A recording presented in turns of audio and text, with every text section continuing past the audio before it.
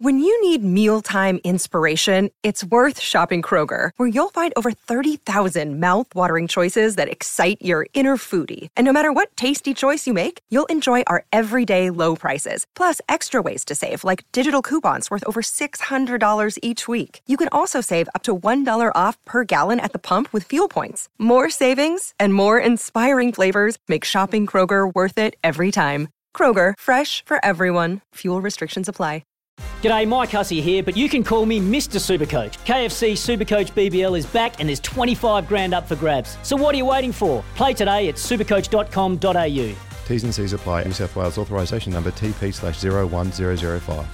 I'm going to speak to Andy Harper very shortly about everything that's happening in the world of football. If you haven't caught up on the Premier League scores overnight, another bad night for Chelsea, beaten convincingly at home by Manchester City, and Leicester City having another really good season. They got the points as well. So a couple of the big guns in the Premier League getting the points this morning. And the A-League also underway, and a few surprising results on the weekend. I think Andy Harper is there now. Andy, Happy New Year to you.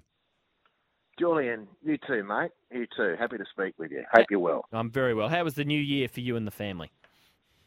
Well, mate, it was quiet. My New Year's Eve was taken up with A-League and then a drive home. But I don't think I missed anything because there's not a lot going on at the moment. Everyone's pretty quiet. And it's also been very wet up here. So the party spirit was dampened for a number of reasons. Yeah, no, I think it was pretty quiet down here as well, I must admit as well, with no one sort of descending on the city. But as you mentioned, the A-League is back. A lot of matches in a short space of time, which is fantastic. But Central Coast winning their first two games has surprised a lot of people. Is this a sign that they're going to be a much improved team this year, or is this them just catching a couple of teams on the hop? Well, I don't think it's necessarily either, to be honest. We'd like to think that the Mariners will be a way more formidable opponent this year than they've been in recent years. But,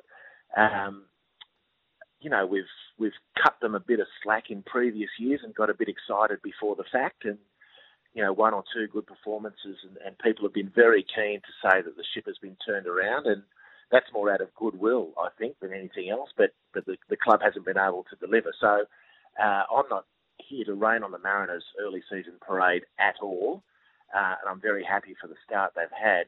But it's way too early to say if they're a serious title contender at this point. I'm just very happy with the robustness of their first couple of performances and now very keen, like most people, to see if they can push on. I mean, game one was New Year's Eve against the Newcastle Jets, and they won that one fair and square, there's no question, notwithstanding the fact that Mark Birighitti in goal had to make two outstanding saves to keep the Jets at bay.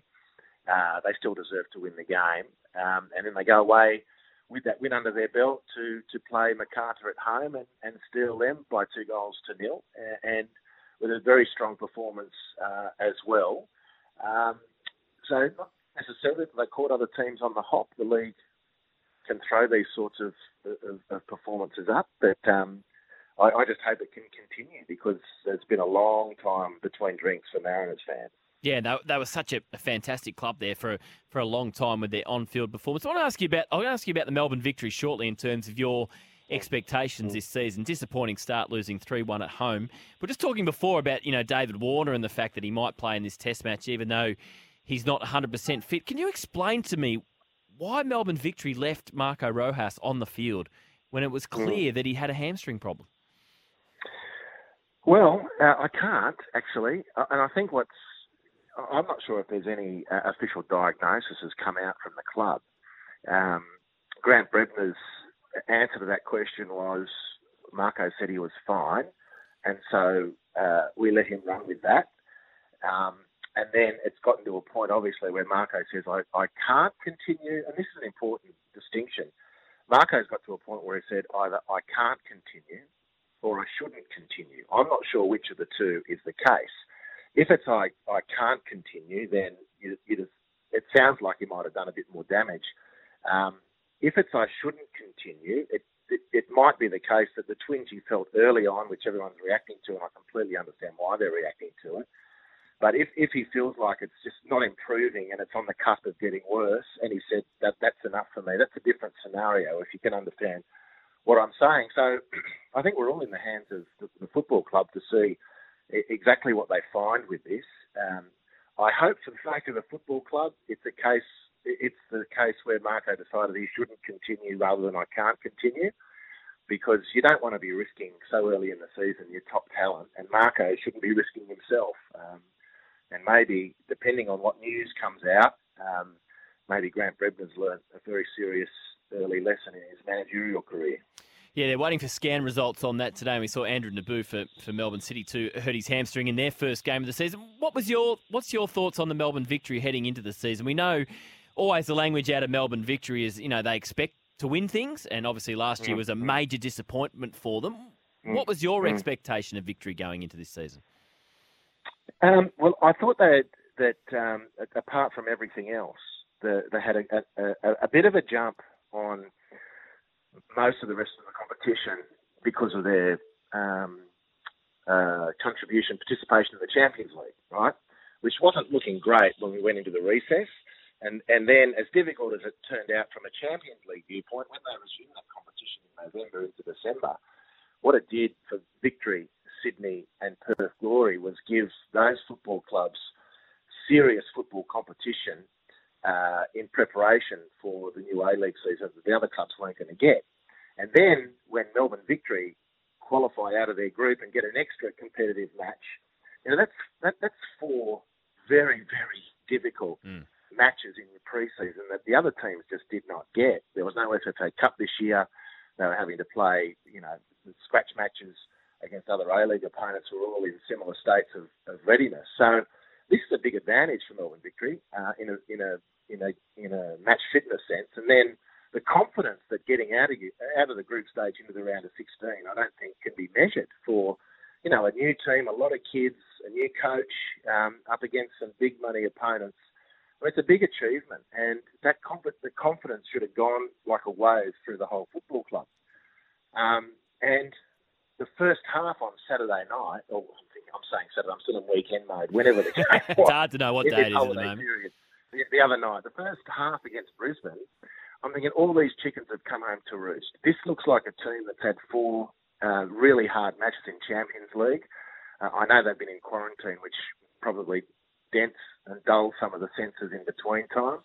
But the first half against Brisbane Roar was outstanding, I thought. And I thought, here we go. And the goal from McManaman was just exactly what the Victory fans would have celebrated. How good was that to watch a new player score like that on home? But the second half just collapsed. I thought they were rudderless, passionless. This is what it looked like. And Brisbane just steamrolled them. And it was a worry. The second half was a worry. Losing your first game of the season is disappointing. Losing like that at home first game of the season was just not good enough for Melbourne Victory. And the first half promised so much, and the second half just killed it. Yeah, it was certainly very disappointing. Just talking about Melbourne City, it's not the biggest stadium in Australia, is it? Or Cooper Stadium, I think it's known as now. But, geez, a great atmosphere in there. 10,000 there yesterday, and certainly the home side, Adelaide United, came to the party. They played some really good stuff. Yeah, they did. Carl Vett's an excellent coach. He's got a young team, and this is Adelaide United, the outstanding club in the country for providing opportunities and developing young players and throwing them onto the national scene. And, they haven't got enough room to keep them all. And Melbourne City's been a large beneficiary of the Adelaide production line. Carl Vett is I don't know how long he's been waiting formally for a chance. I know he's been coaching in the system over in South Australia, and then he was Gertjan Verbeek's assistant, and so that brought him closer to the belly of the Adelaide United beast, and it's looking now like quite an obvious thing to have given him the job. I think he's doing a fantastic job. The team plays with vigour, it plays with speed, it plays with confidence, and it plays with a lot of kids who are just not scared of trying anything. I think he's set up a really good template there. And Melbourne City, I thought, they contributed to a very good game. Of course, the balance of power tipped when Scotty Jamieson got sent off, and they struggled from that point on. And Melbourne City are a lot of people's fancies to win the competition. I think it's a bit more tight than that. I think they've got some excellent players, but I don't know that the foreigners they've got necessarily actually tip them over the edge into favouritism. I think that's one area where that club can bolster its strength. But it was a really good game, a great result for Adelaide, and particularly given the youth of their squad, will the important confidence that will come from a win like that might set them up nicely for the comp. Talking to Andy Harper from Fox Sports about all things A-League and the world of football. We're on air, or I was on air with Simon Hill on New Year's Eve when this news came through that finally the A-League clubs had got their wish and they'd got their independence. From your point of view, what does this mean in the short term, and I guess more importantly, in the long term for the future of the A-League? Well, independence of the A-League, independence of the men's professional competition is not a new concept. This was mooted decades ago as necessary. I know the PFA, when it was promoting the Australian Premier League model, and when Brendan Schwab was the CEO, etc., was promoting the independence of the league from the Football Australia body. I know when the Crawford report was tabled in 2003-04, it recommended the league operate as a separate entity from the rest of the game, and the Lowy administration obviously opted not to do that. And then a couple of years ago, the whole thing really blew up when the private owners who run the A-League clubs decided that if they're going to maximise their investment, they need more control over the competition. And that control was formally handed to them on New Year's Eve with whatever legal separation has taken place. It's a very wordy document. It goes for hundreds of pages, this legal document, apparently. But what it means for the league and is that the owners now have got what they've craved, and that is the necessary control over the commercial rights so that they feel like they can invest in their clubs. And to the extent that club owners have not fully invested the way they might in their football operations, you'd have to think that fans of the game have been shortchanged. And now that the clubs have that ownership as they've negotiated, importantly with Football Australia retaining a key stake in the game, now it's up to the clubs to do what they said they were going to do all along, except that apart from those comments, we don't know the detail. But they should feel free now to be investing in the comp that they materially own and can invest in, and for the sake of their teams and the fans, I'd like to think will be the winners because of the newfound energy that goes into promoting the competitive charge of each club. How important is getting the marketing and the promotion of the A-League right again? Just my opinion. I feel like the early days, it was spot on, a great theme song. It was such a big part of the summer sports calendar. It's still a big part, but it just feels like it's slipped away a little bit. Is that something the A-League needs to focus on, just getting a bit more on the front foot and promoting the good parts of its competition? Well, I think, Julian, they're all parts of a competition that's energised. Marketing and promotion are key parts of a competition that's energised. And they're key parts of an ownership group that's energised, re-energised about the league. It's a symptom of the slackness that's crept in, the inertia that's crept in, the fact that maybe the league hasn't been marketed and promoted the way it might be. But to have a whiz-bang marketing and promotion campaign isn't going to fix everything. And I actually think the first thing that separation needs to confirm in the minds of fans is that every owner or ownership group of the clubs in the top competition in the land are hell-bent on winning the competition. I just don't think you can... it's just marketing anything else, promoting anything else is a lame duck policy. It's a lame duck campaign. If the people who actually own the clubs don't care if they win it or not. I mean, you want fans to be connected to your colours and your badge, then your fans need to know that that club is doing everything it can with the resources it's got to win the competition. And the notion that if it lingers at all, that there are owners there who've come in, bought a licence and are just looking to flip it to the first person who comes so that they can make a few quid, doesn't cut it with fans. fans aren't going to care more about a club than the person or people who are bankrolling it. They can't. And in my opinion, if fans get the sense that they're potentially caring more for this than the people who are charged, who own the thing, then that's a key break in the relationship. And the owners have to take the fans with them on this competitive journey.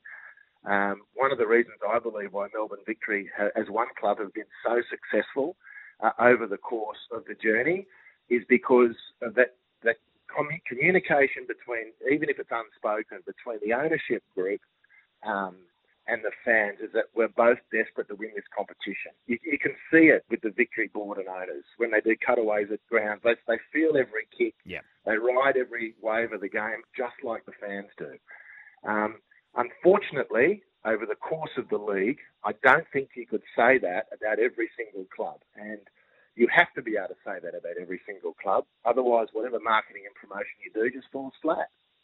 Yeah, that's a really good point. I think that goes for any sport, doesn't it? And we've seen that in football overseas with some of the ownership of the Premier League clubs as well. Speaking of the Premier League, Andy, about 10 days ago, all the pressure was on Mikel Arteta.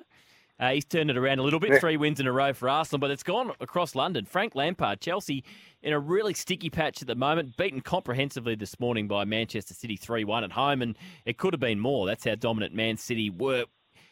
Given the owner that Chelsea's got, that they do turn over managers quickly, should Frank be getting a little bit worried with this run of results? Well, you get to this point where people start talking behind the back of their hands, Julian, don't you? And it's not a good sign. And you would think if Abramovich is going to be loyal to anyone, or more loyal than he is to other people, it would be to someone like Frank Lampard.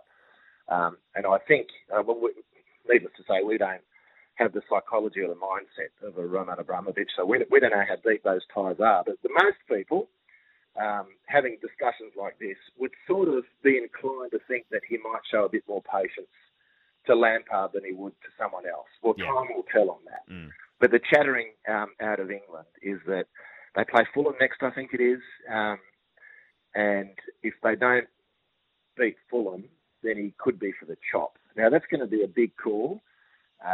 If that happens, I'm not sure it's going to. I tend to think he might show a bit more patience. But if that happens, that would just completely re-emphasise, as if we need a reminding, just how bloody-minded this game can be. Because, it's not often you get a club hero emerge to coach a team like this and then to behead that guy. So, we're obviously going to wait with bated breath. The Mikel Arteta thing is instructive. Things can turn quickly. There's no shame in losing to a Manchester City who, by the proclamations of coach Pep Guardiola, said that sort of football is the reason we won titles. And so, that Manchester City can flip the switch shouldn't be a surprise. And maybe people are looking into a home loss against Manchester City within the context of this season of Manchester City's comparative struggles. But a club with players of that quality can flick the switch. And if you're on the receiving end that particular day, maybe that should be taken into consideration as well. Look, it's nervous times for Chelsea. You couldn't put anything past the owner to act drastically. I think most of us, the human side of most of us, would like to think it's going to get a bit more time because we value those things like loyalty, etc. But maybe it's more bloody-minded than that. Yeah, Fulham, Burnley and Wolves, the next three for Chelsea. Just finally, Cristiano Ronaldo, Andy, the great man, he keeps scoring 2 more goals this morning for Juve. He's now overtaken Pelé. 758 goals, Pelé 757. A, how would Pelé feel about that? And B, would Pelé argue he scored more goals than that? No, probably just without the digital records necessary proving. I don't know. Look, I had to sort of throw my hands up a while ago now and say I've run out of words to describe Cristiano Ronaldo. It's just phenomenal that in this day and age, at that level of football, that you can still be doing so well into his 30s now, no sign of slowing down. The amount of preparation, analysis that goes into stopping players like him, stopping teams like Juve, and still this guy scores as game after game is scoring goals. The only thing intergenerationally, and I sort of try and resist making these comparisons, but in the old days of a Pelé into a Maradona sort of thing, with less regulation and more brutal defences, and no video replays. I think physically someone like Ronaldo might have had a bit more of a difficult time. Yeah. Look at some of the old footage and just the hatchet jobs that were done on Maradona over the years. Thankfully, we don't see that in the modern context, but what you get maybe is a bit more of a skewed statistic. Look, I'm a massive fan of both Ronaldo and Messi. I don't want to say anything that's going to take away from their achievements, if anyone's sort of suggesting that I am. But he's just a phenomenon. It's just incredible. I've given up trying to find a new way to describe it. Yeah, we're very lucky we've lived in this era, haven't we, with Messi and Ronaldo being so dominant for so long. Andy, always great to chat. Hope the weather improves up there, and we look forward to seeing you on Fox Sports when the A-League resumes on Friday night. Thanks for having me, Jules. Good on you, mate. Sometimes needing new tyres can catch us by surprise. That's why Tyre Power gives you the power of Zip Pay and Zip Money. You can get what you need now, get back on the road safely and pay for it later. Terms and conditions apply. So visit tyrepower.com.au or call 13 21 91.